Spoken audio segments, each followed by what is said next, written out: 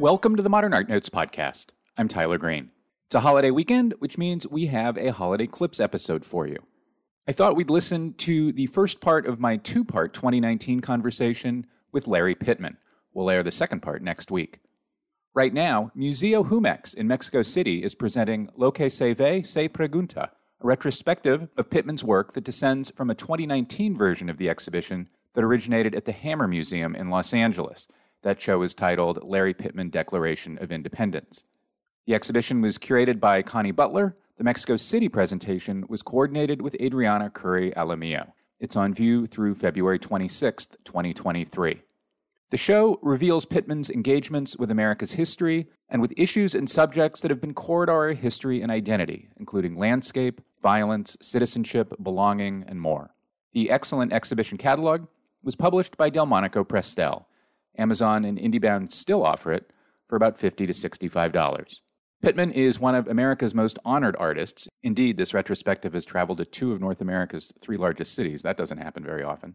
His work is in the collection of virtually every important American art museum. He's received awards from the International Association of Art Critics, the Skowhegan Medal, and he's been granted 3 National Endowment for the Arts fellowships. Pittman's work has been featured in many important international exhibitions, including Documenta and the Venice Biennale. Lari Pittman, after the break.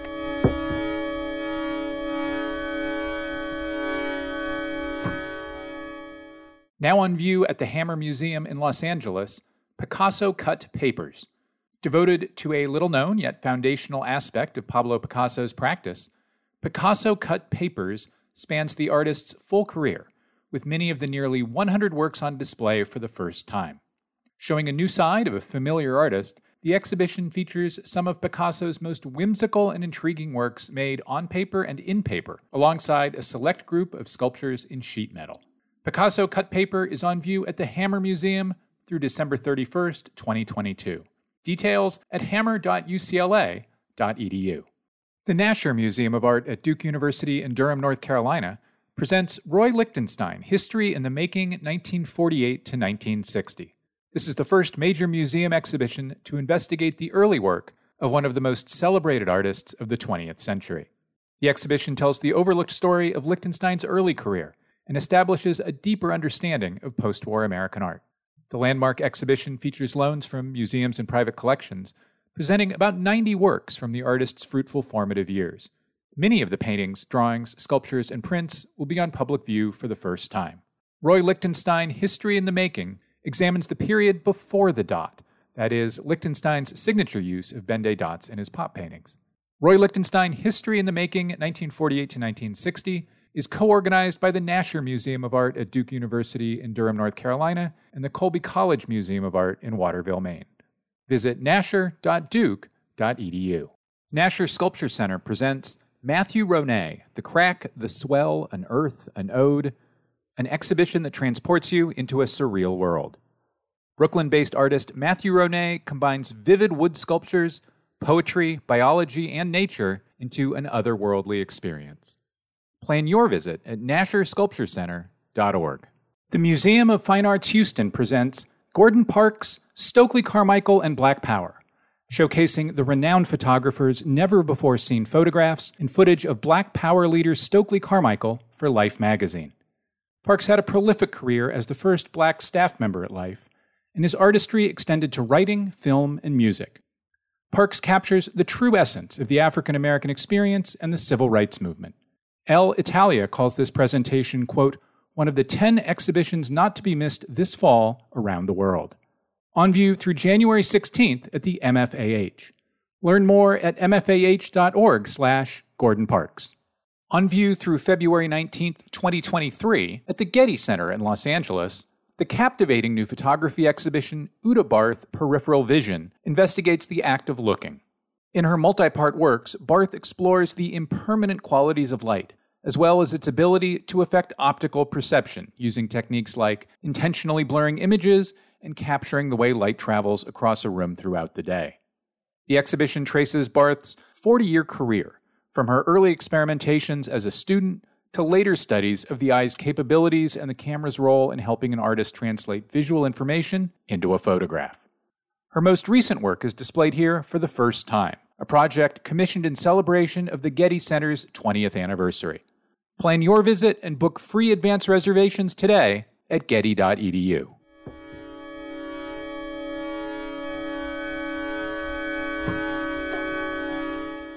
And we're back. Lari Pittman, welcome back to the Modern Art Notes podcast. Nice to see you, Tyler. Welcome to the studio. It's always fun to be in studio. Your work includes enough references to the Declaration of Independence that it's the title of the show at the Hammer. First up, whose idea was the title of the show? Well, I wrestled with the title of the show. Titles are always difficult because you don't want them to be too literal or maybe too didactic or point too much in a direction or insinuate or I don't know. So I was talking to Roy Dowell, your husband, my husband of many years. And so as we always do, we talk about each other's work and what we're up to at the end of the day over a glass of scotch. And, you know, it was really difficult. We didn't know what to do. And then it was actually Roy who said, how about Declaration of Independence? And it was just so clear. We didn't even debate it after that. I think it just made so much sense. After we said, oh my God, that's it. But then we did take time to discuss it and unravel it so that we weren't delusional. Well, in key points in American history, such as the late antebellum period during which the Progressive Republican Party first won the White House in 1860, the Declaration has been rediscovered as a politically potent American document. And of course, especially here in California, where when Olmsted writes his landmark report defining the national park idea at Yosemite, it's richly rooted in the Lincoln language of the Declaration. At 33 years old or so, you begin referencing the Declaration in paintings right away, including in 85, 86, in a painting called Thanksgiving that's at the Whitney that is not here, and in the 3 or 4 works that open the show. Why in 1985, at 33 years old, were you so interested in the Declaration? Well, I guess it really stems, again, from Roy and I having met in graduate school in our early 20s, so we've been together 46 years, a little bit more, almost 47 years. And we assessed the landscape, the cultural and social landscape, and it didn't look very promising for the type of people we were or the type of relationship we were in. But we were really clear that we wanted to fully integrate ourselves, but not assimilate. So that was our mantra. And to this day, it's still pretty much solidly our mantra of how do we conduct our lives and our social lives, our political lives, and our ethical lives as well. So I guess at 33, we were all well into our 10th year, easily, a little bit more of our relationship.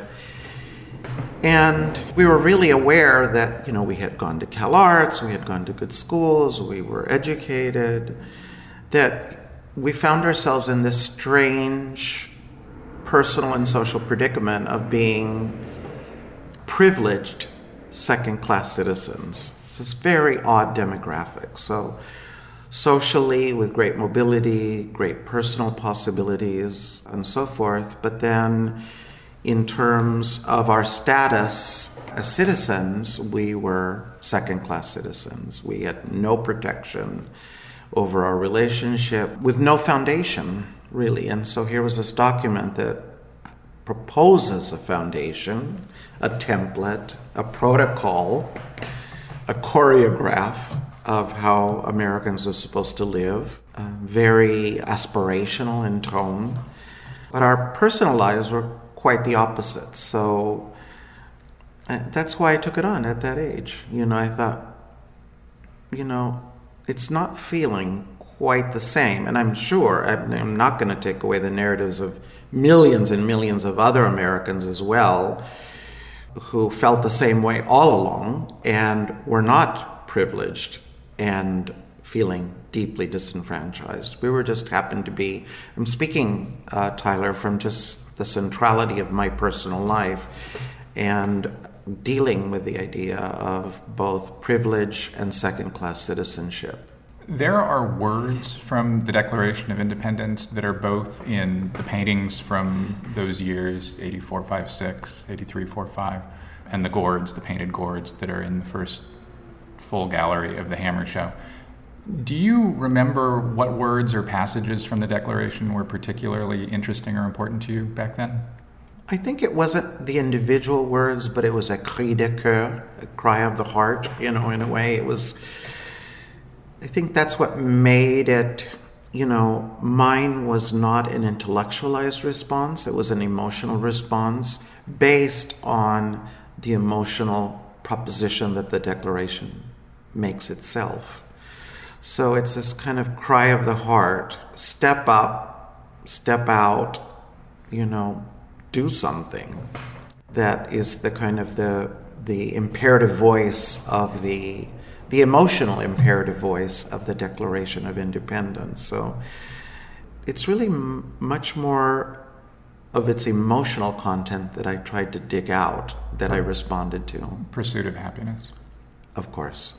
I mean, early on, actually, Roy and I had this wonderful little clapboard bungalow in Echo Park that we loved and we made beautiful. But this must have been in maybe 1987.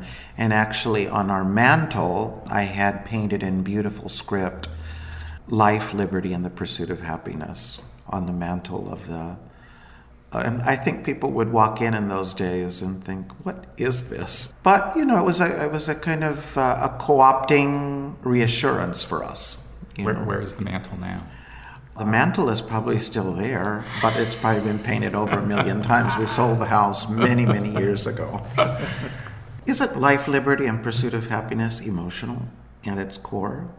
It was, I think, so I'm not a Jeffersonian scholar, right? But I think it was meant, the phrasing and its prominence in the document was meant to appeal to such at its heart, words he says carefully. But it's not until the mid-19th century that when the Declaration is used by Republicans in anti-slavery politics, helps them emerge as a national party, that it becomes an address of economic stability and particularly inequality.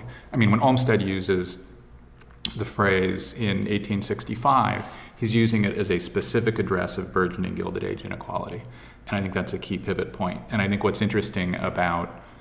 of the things that's interesting about the way you use the Declaration and the words in the Declaration and point to it in other ways we're about to talk about in that early work is that there's a particular California and Western through line to which the Declaration is important. The Dust Bowl migrants are pursuing happiness very much in the Olmstedian way. There's been a situation in the Midwest of great inequality as a result of human activity and drought, and they are pursuing not just jobs, but happiness. And California has always sold itself from the 1870s on as that place. And so walking into the show, for you who has always worked in California, it is a continuation of a major national narrative in a new, to the 1980s way that I think is really interesting. Absolutely. I think that part of it, then maybe other shadings or nuances of the title that I was interested in was also that the Declaration of Independence wasn't just about me, but about the work itself, declaring itself Western American, Southern Californian in particular, where there's really only been one chapter, really, a socioeconomic chapter of hypercapitalism, of great prosperity, and dealing with that meta umbrella as well of hypercapitalism, late capitalism, but also suggesting in the title that as much as I revere the Eastern American ancestors of painting, I'm not really their descendant. I don't descend from that genealogical line of painting preoccupations. Another way in which these early paintings address America's national story is that they reference landscape, and a lot. Probably more than people normally think of your work as addressing landscape, even though once I saw it in those early paintings, I kept finding it throughout the show and realized it was something I hadn't thought enough about. Addressing landscape is a pretty audacious move for an American painter in 1985. At that point, landscape was more or less confined to American photography, Judy Fiskin, Bob Adams, Louis Baltz, and so on. Your landscapes pop up in those early works, mostly contained within blue forms that hover above or seem to, air quotes, hang on the compositions behind and around them. They're forms that reference Renaissance painting more than American painting. The kind of blue-tinted Dolomites or Apennines are there in the air quotes background. All of which, that too is super un-American painting in 1985, 86, 87. Why did you want to address landscape and in the way that you did? I think the landscape as a site of beginnings or a site of foundation, the landscape producing life. But in the paintings that you're referencing, I was thinking of the glittering coastline of Copacabana, as well as a Louisiana swamp. Glittery cosmopolitanism and dirty, bacteria-filled brackish waters. So when I was making those landscapes that are kind of inside of a blob of very heavy encrusted paint, I was trying to cultivate the simultaneity that they are beautiful and glittering emerald city in its attitude. But then upon closer inspection, there's a lot of decay and rotting that's happening within those harbor scenes or landscapes that are being depicted on both the gourds and in those early paintings that we're talking about. I mentioned that they seem often to hang within the painted compositions. In one way, they read as kind of the beginning of decoration in your work. By the 1910s or 20s, decorative landscape painting was already an American cliche. Is that a beginning of decoration in your work? Did you intend it to be, or am I reading in, and I very well may be, from 40 years on? When I was talking earlier, Tyler, about maybe my personal provenance of coming out of Western America, not coming out of the New York school, who are your ancestors, who are not your ancestors, or your conceptual and intellectual lineage, the people you look up to, I think that when you're referencing those landscapes as sitting on top of, or being kind of placed on top of another structure in the paintings, that I think signals very strongly my love of the applied arts, no pun intended. Really, no pun intended? No pun intended. But also that the applied arts, which I revere and I look to always for cues and clues, addresses the adoration of the physical surface. It could be a table, it could be a gourd, or it could be anything. But your principal concern is that you are addressing a physical surface. In those paintings, those landscapes they're the exterior world, but then what's hovering somewhat ominously in the background is the inside of the body. There's one, I think it's called New Republic. It's the landscape, but it's surrounded by the colonic structure. It's both the inside and the outside that's simultaneously pictured. So in all of these, we have the kind of long pan shot, long distance cinematic view of the harbor, the landscape, but then, and that's the exterior world. But in all of these, what it's being attached to is the inside of the body, the kind of viscera of the body. But the viscera of the body, as well as the landscape, is addressed as decoration right from the beginning. In other words, these are decorative components, but maybe the insistence always is, for me, is that they are conceptual decorative components. And they're Clodian. They're not, churchian. They're looking back at Europe. Yes. One of the things that I think happens in your work is that ideas pop up on canvas fully formed. We don't see you taking 3 years working through an idea, arriving at a large thing in which you kind of plant a statement flag. Things emerge done, ready to be heard, which is kind of intimidating. There's one big exception in the oeuvre, and that is Plymouth Rock from 1985, in which the two bluish landscapes of the sort we've been discussing come together in a 69 form with red bursts behind them. The bluish landscapes, quite quickly after this, peter out. The 69s remain. Am I reading that right? And how did the landscapes end up as 69s? Well, in the chronology of making those paintings that we've been discussing just now, that came at the very end. And I usually find in my studio life that there's always one painting that points to the next body of work. Some motif, some sort of preoccupation, some palette concerns, some structural concerns.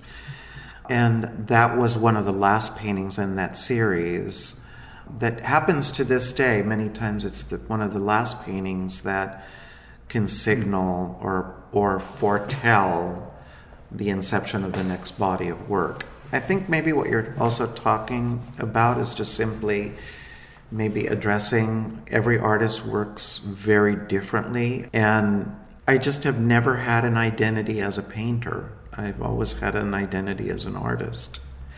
When I speak to my East Coast colleagues who make paintings as well, they are constantly addressing and articulating and polishing and this idea of being a painter and the material, and that's just something I've never had. I just don't have that identity. I think part of it is having gone to CalArts, where it was stressed that you were an artist and that you chose your medium and your format, and that was that, as opposed to the other way around. So I've always worked in sets, bodies of work. I don't really do sequential painting or evolutionary painting, or what I call exploratory painting that you might suggest in this idea of working through an idea and then finally getting somewhere.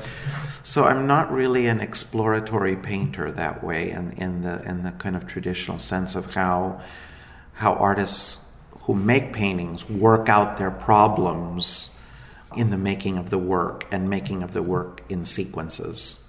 The landscape forms go away for a while, mostly. I mean, there's some remnants, some kind of mountain forms at the bottom of some paintings, for example. And then they come back in the aughts in a way that is less blobular and more kind of postcardy, kind of referencing postcard forms. And then they would go away again. Do you have any idea why landscape, or I'm sure you probably do. Do you know why landscape comes into the work when it does and then goes away and then sometimes comes back? Well, are you thinking of the painting, Tyler, of the big multi-panel one where the toilet is in the center of the painting? One of them. Yeah, that's one of them. Well, I guess when center and top too. Yes, I think there are a couple of them. There's a couple. I've always loved history painting. I don't know if it's possible to make a history painting, but I like the ambition of it, the aspiration of it. And, so many great history paintings have to do with big social struggles or chronicling wars or victories or honors or whatever. And I thought, just in a way, conjecturally, could the protagonistic moment of this large, epic, attempted history painting be a large porcelain toilet? But I thought, how can I do that without being glib? It's not about being glib for me, ever. I'm not that way. But then how do I take something that we have contact with every day of our lives, physical contact, intimate contact, that is seen, it's an object in our homes that has a type of veneer and perfume of the abject as well. But we allow it to be in our homes, and we negotiate its abjectness all the time, day in and day out. But then how do I take it away from that hyper particularized and personal world and place it within a cosmopolitan setting. So if you notice in that painting, there's a very artificialized proscenium stage that's kind of embraces the toilet, but in the background is the rising, cosmopolitan setting of high rises and energy, city life. It's not rural anymore. It's fully, in other words, how do I address the private and the public as simultaneous events? As we were discussing the earlier paintings with the landscapes, and I suggested that there's the landscape and then what's being attached to it is the interior of the physical body. So always, I think an ongoing concern is how not to separate the private and the public, but to address those moments where they're inextricably linked, or even if they are mutually exclusive ideas away from each other, how do I show it as history painting as occurring simultaneously? As we continue our meandering through the great American themes, the Declaration, the pursuit of happiness, landscape, inevitably violence. Violence wasn't just core to America's founding. America has, almost since the beginning, enabled Americans to commit violence against other Americans as a system of state-sponsored enforcement. You start your address of violence almost literally right after this moment where you're addressing landscape. So I imagine you're thinking about, among other things, what makes America America, and you're identifying these core themes? Well, also, I think it coincides quite directly with being a statistic of personal gun violence myself. A home invasion in 1985. Yes, I was shot in the stomach twice. I'm excited that I'm alive and talking to you. And that never escapes me every day. And I was actually shot on the eve of July 3rd. No, July 2nd. So it invariably connects with our anniversary as a nation of July 4th. I think a couple of things is that I knew it before. I knew it as I was going through that. By it, you mean violence is an American theme? Yeah, no, personally experiencing gun violence. And I continue to see it afterwards, that, this is the most violent nation on earth. So I guess I'll tell listeners who might disagree, get over it. It's a fact. It's a well-documented. It's a well-documented fact. So I think in this case, the issue of gun violence also becomes autobiographical. I make a distinction between the personal, the emotional, and the autobiographical. In other words, that this is a moment where autobiography, almost the leakage is too great. The conceptual and emotional leakage is too great, can't be contained. How could it not work its way into the work? And it did. Would you have gotten there in the work? I mean, given that you're addressing these major national themes already, you're at this point 10 years out of grad school. You are a mature painter. Would you have gotten to violence without having been on the receiving end of it?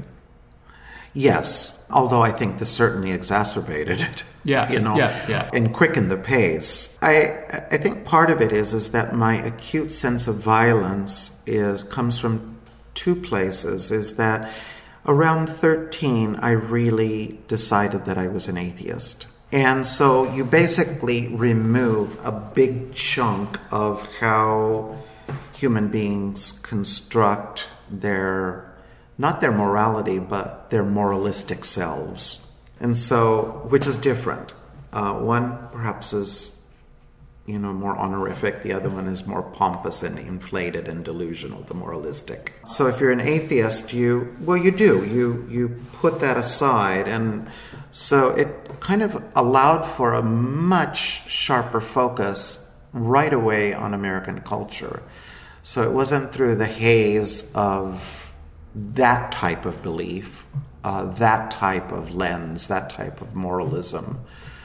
So I was very aware of that. I remember there's one story that I can't get out of my head. I must have been in 8th grade, and it was the most violent act I had seen to that date. Now, it's not about shooting or body violation, like rape or something like this, but I was so utterly shocked. I remember I was maybe in 7th or 8th grade, and at that time there was this young woman who sat next to me, and her name was Mary Jo. And I was in Catholic school, and in those days, women had big teased up hair in big pom-poms or bouffants, and the nuns were really against it, were very against it. And so she had been chastised in front of the classroom a couple of times. Mary Jo, your hair is really inappropriate. Don't do it again. And she paid no attention to it. And I remember she came into class, the hair was the same.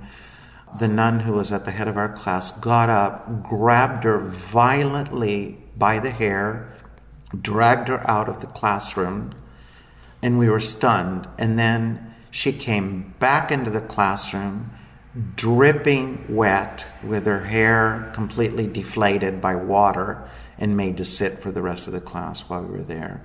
And that was one of the most wrenching, violent acts I had seen a human do to another human. It was of such utter degradation that I was appalled. I was absolutely appalled. And that formed at 12 or 13 such a basis of who I am now. And, it's those kind of moments of trauma and awakening that I think sharpened my atheism, made it pinpoint clear, as well as being shot in the stomach was a catalyst for that as well. So other experiences of yes, violence. And then, it's like we don't need to have to personally experience something to completely understand its horror. One of the great things about the Hammer installation is that the first couple of spaces build to a single major moment. Your first kind of masterpiece level painting, and the installation at the Hammer presents it as, bam, just a very major moment in painting and in American art.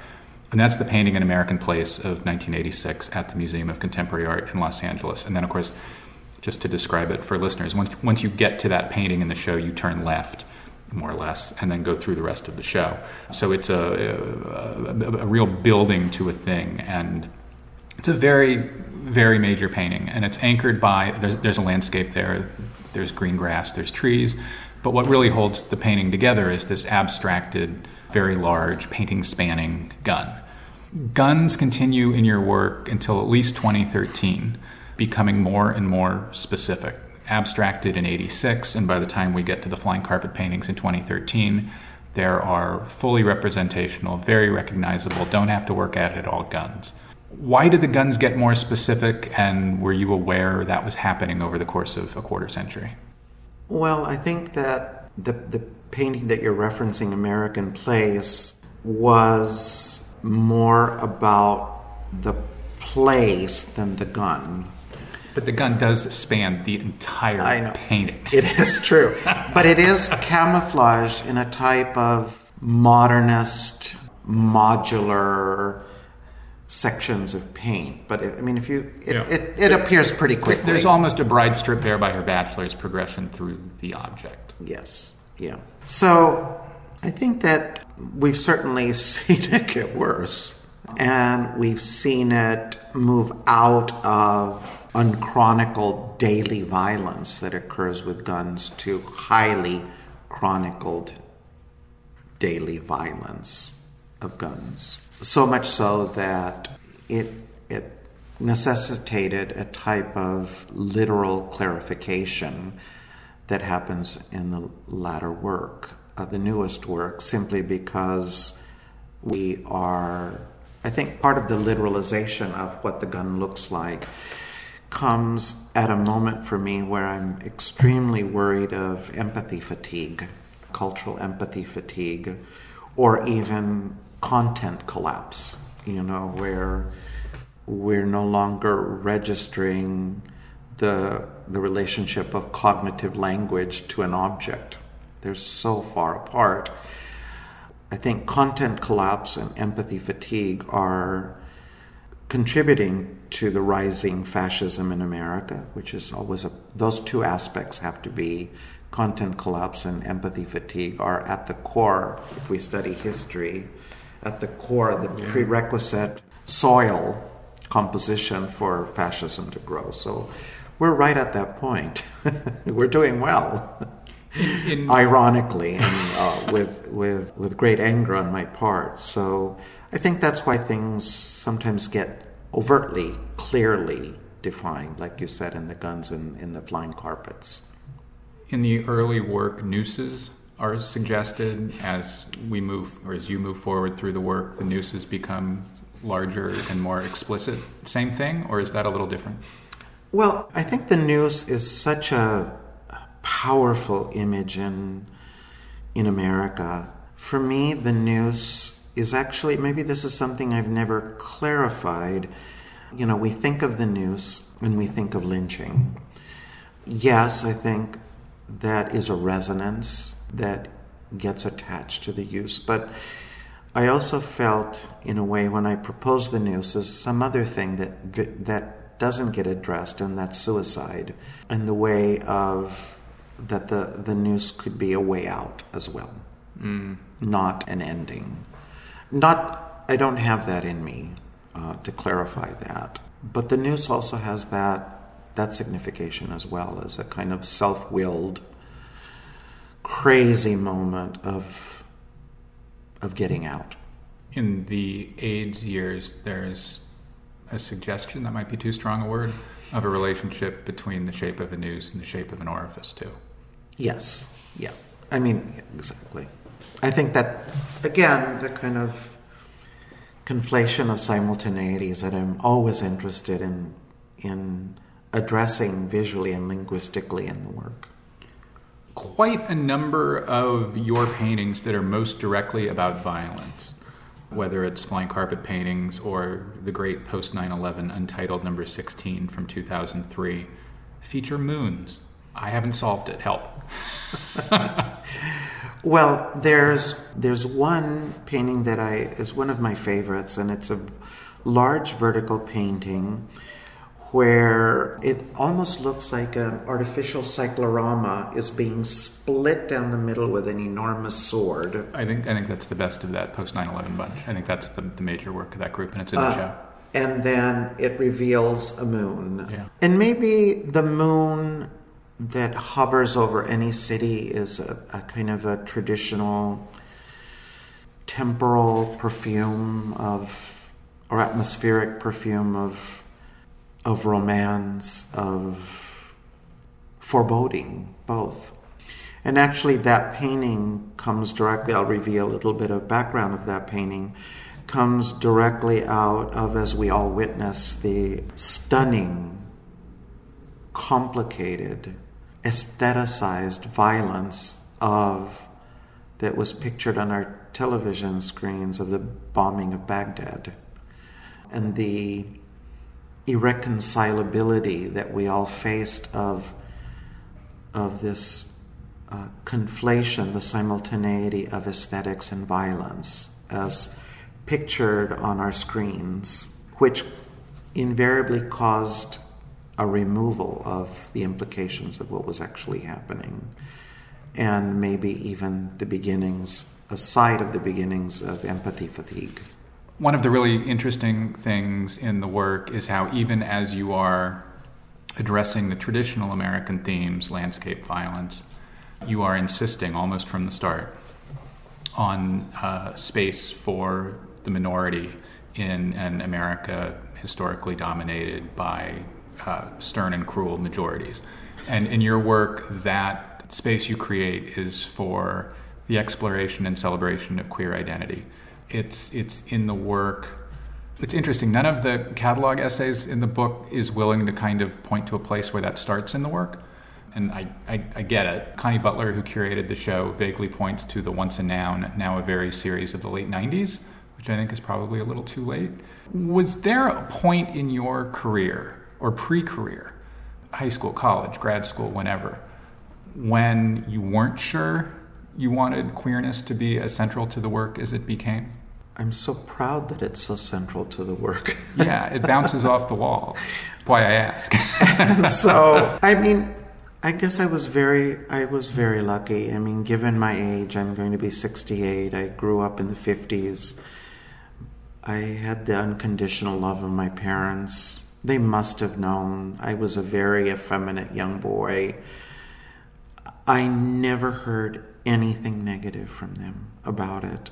It just was a wonder, never. My father would never say anything. My mother wouldn't either. It was Larry. This was their Larry. It was really only when I entered the public world, as when you're, 13, you're just before, when you start, you enter the public world at adolescence in a way, you realize, my God, it's not a very nice place.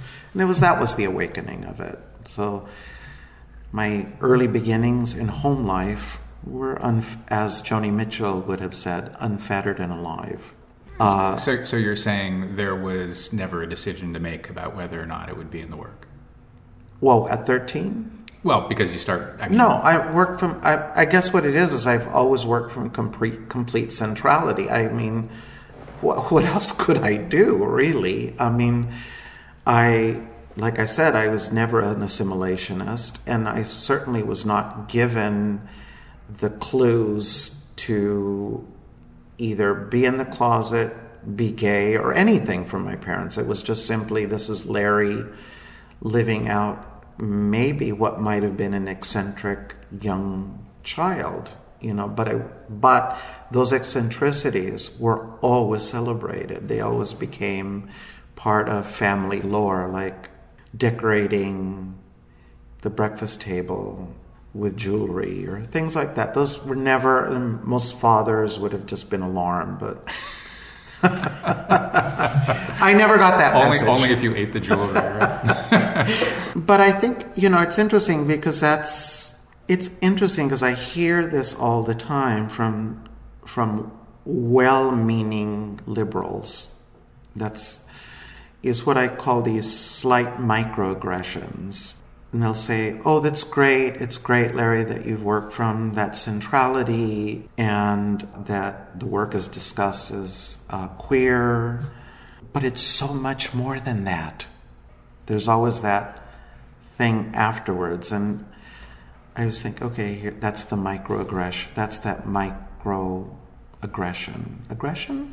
Well, it's pushing the thing outside the national narrative. Yes, in other words, it's saying... Your work is yes. throughout an insistence and that so it's part of America. I only hear that from the liberal elite, always, because, others would just say, I just am not interested in that work. So to me, the small bubble that I live in is with the liberal elite. And that's always, I just heard it the other day, and it caused me great anxiety. I came home and I told Roy about it, and we discussed it.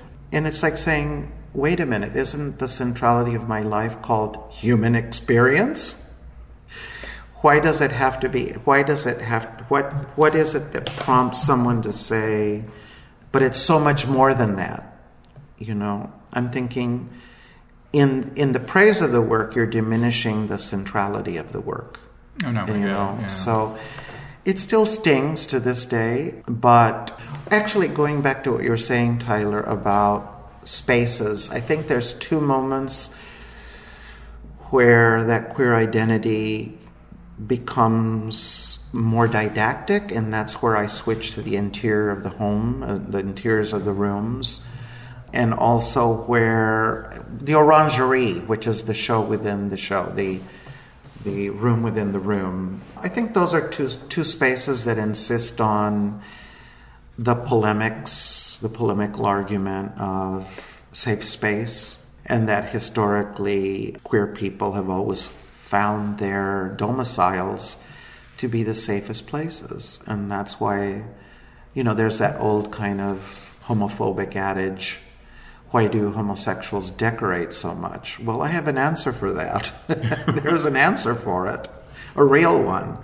is you decorate the space you feel the most comfortable with and in. And that you can control the most. And that you can control the most. That's why so many decorators are homosexuals.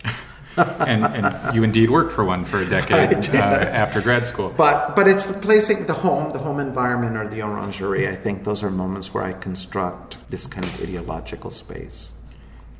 I'm glad you brought that up without my having to invent a segue to a 2005 painting called Untitled Number 8, The Dining Room. It's the painting you just referenced. It features a spiky, explosive cactus, a tabletop, a rare tabletop in your work.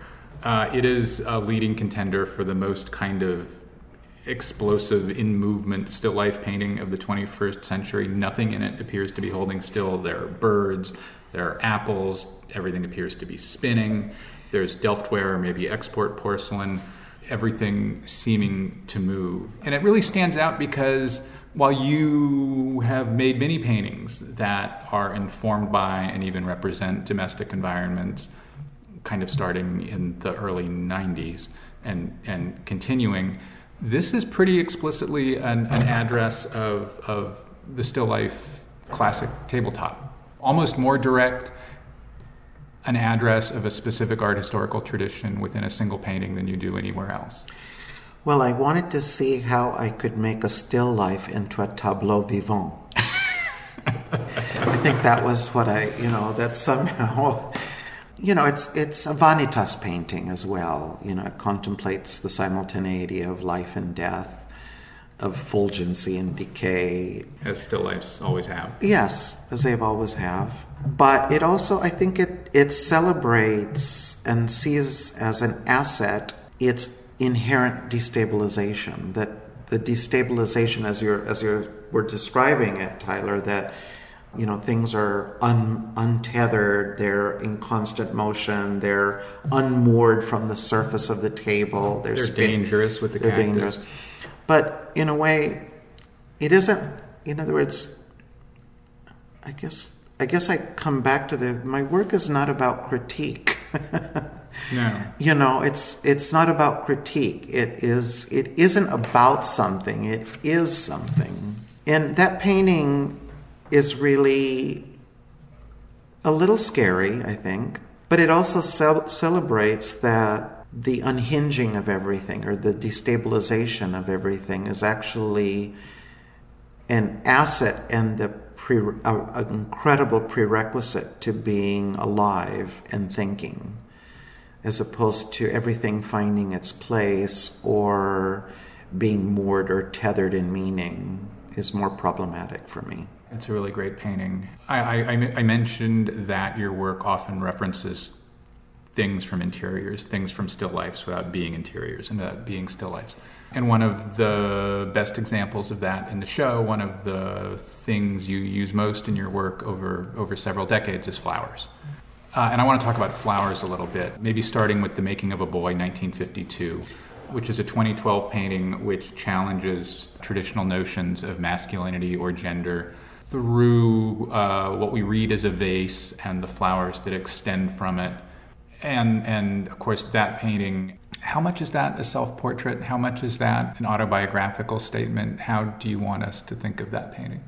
Well, right in the middle of that painting on a placard 1952, the year in which you were born. Yes. So, people don't need to know when I was born, but, I know when I was born. But it's a Google away for anyone walking through an exhibition. I guess I wanted, in a way, I think all through the work, there is a kind of, not destabilization, but a malleability, an insistent malleability of gender construction and sexuality construction. And I just wanted to, at that, so I think I might have been maybe 60 when I made that painting. I'm not sure. I'm 68 now. Maybe that was made 8 years ago. Yep. I wanted to say, wow, a lot of my destabilization, I think all human beings, there's a huge difference between the outside and the inside, and they're irreconcilable. And I think I'm no different as a human being. What our interior world is so volcanic. Every human being has a volcanic interior world. And don't tell me they don't. So it was a kind of just a poetic rumination, really, of at age 60, thinking nothing has been clarified about my interior world, especially about gender construction. And I just wanted to make a painting propose that the making of this boy, this fictitious boy, or of a boy, but also of a Larry, was made only with the component of eggs. So if you notice in the painting around the oval cameos are all women, and then there are these nests of eggs that hover in the tree. Multiple nests. So it's just a proposition that there was this boy whose lineage is purely of ovum, nothing else. I mean, I know how preposterous that is. But I wanted to make a painting about it. No, you don't, because you've used eggs as stand-ins for yourself for 20 years in painting. So, but I also know, in other words, it's conjectural. It's a conjectural painting, and I think actually that's at the core of so much of the work. It's like, can I put a toilet in the middle of a history painting? Can I, do a swampy landscape that's also located in the interior of the body? That's all. Those are big, hyperbolic, exaggerated, fictive moves that are deployed to make a point, Big, exaggerated move are the carnation-looking flowers. I assume they're carnations that fill the foregrounds of many of the beloved and despised paintings of the late 80s and 90s, paintings that are all about same-sex desire and life and that effectively argue that it's been there since the beginning, both of the nation and of other beginnings. I think those are the first flowers in your work. I don't know, but they're certainly close. Traditionally, going back centuries, carnations are a symbol of love and affection. How many Northern European paintings have we seen that are pendant portraits, husband and wife, two people just married, one of them's holding a single carnation between their thumb and forefinger. So first question is that how and why you're using carnations there? Well, in the carnation, I like, you're tracing the visualization of the carnation in painting historically. But I have a very strong memory growing up in my early youth in Colombia. I don't know if it's all through Latin America, but in Colombia on Mother's Day, you give your living mother, you wear a carnation, If your mother is alive, you wear a red carnation. If your mother's dead, a white carnation. So it's, again, insisting on whatever is being proposed in the painting. It still comes out of a matriarchy, But also the flower, the flower that is in full bloom is always about potentiality and about aspiration. It's at its most radiant, I started raising flowers when I was very little. I still am an avid gardener, and since I can remember, every week I buy fresh flowers for the house. And I always think of that Redon painting. I love Redon. I still love him. I loved him when I was a teenager. I have to interject for a second. In interviews you've done in the last 25 years, you almost always find a way to bring up Odilon Redon. So. I adore him. And I guess sometimes I'm at home and we're having our morning coffee and we're always sitting around a table with fresh flowers. And I always say to Roy, I love sitting next to a vase of flowers because it gives me such energy.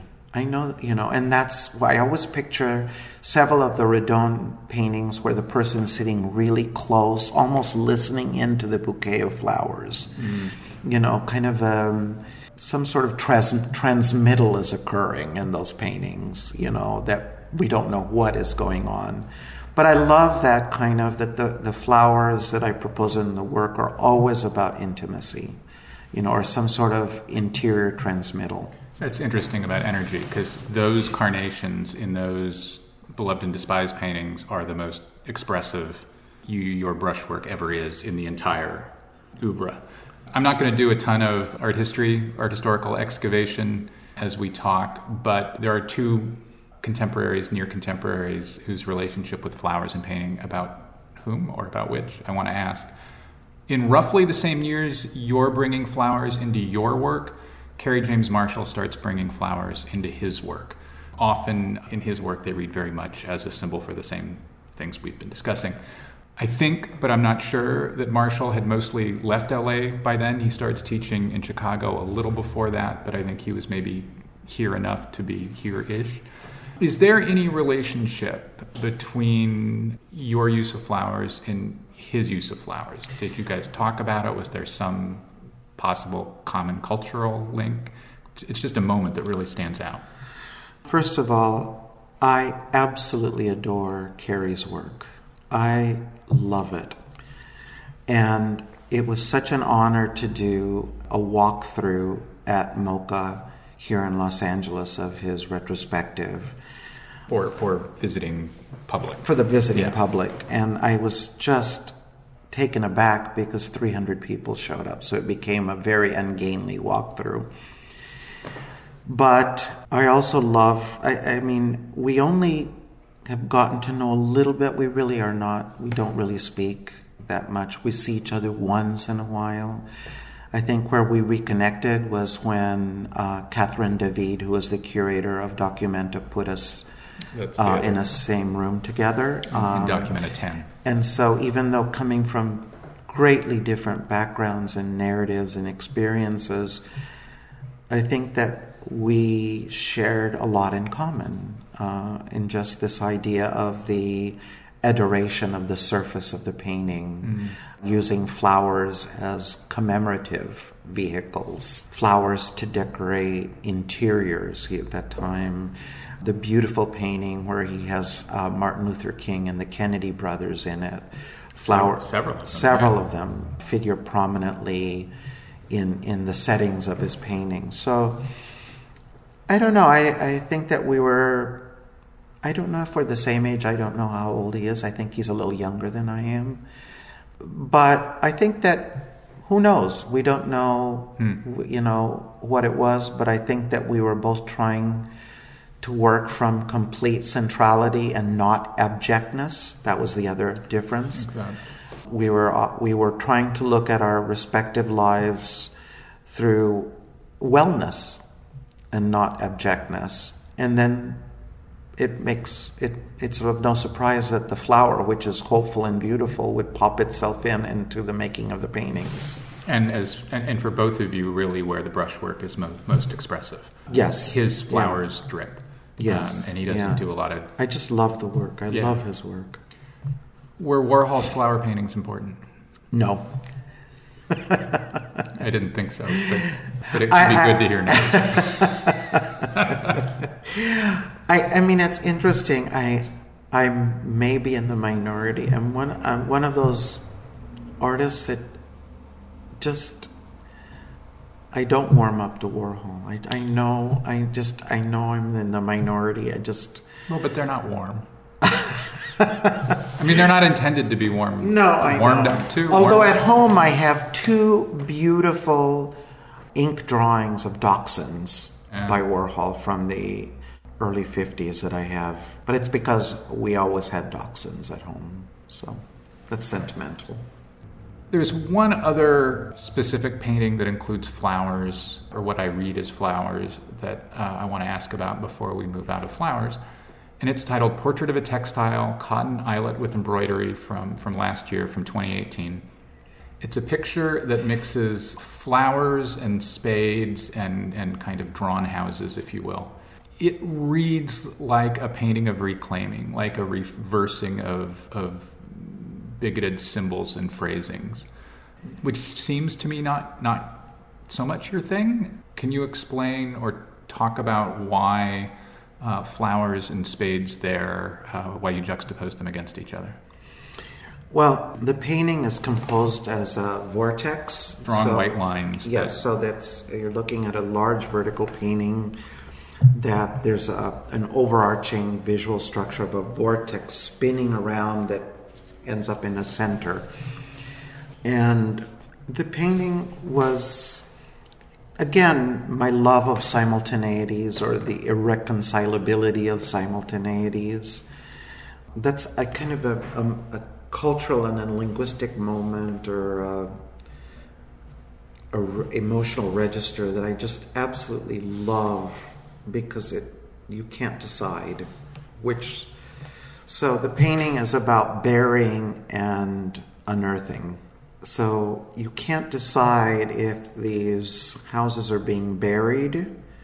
Are the flowers being buried? Are the flowers being unearthed? Are the houses being unearthed? Or the residents. Or the residents. I mean, that's the way I thought of it. Again, the painting sets up a complete destabilization. That's the overarching, I think, tempo of the painting. At the same time, in this tempo of the construction of the vortex of this hurricane, you still can't decide, I guess, in my mind anyway, and my intention was to say, well, why are these things together on the surface, so abbreviated and blunt in their format? But it was really thinking about the possibility of burying or unearthing and the kind of the resonances that we might associate with both of those activities. So you're not done with flowers. You're finding new ways of... They're inexhaustible. Flowers. They're inexhaustible. Be things or mean things. I think that's my love of also the still life, I love still life paintings. And, one of my, I guess I love the inexhaustibility that Morandi is able to show me of his repertoire of 12 little vases that he has or cups that he paints over and over and over again. The same thing with inexhaustible. The same thing with Latour. So, for me, a model of that inexhaustibility is Morandi, who I admire greatly.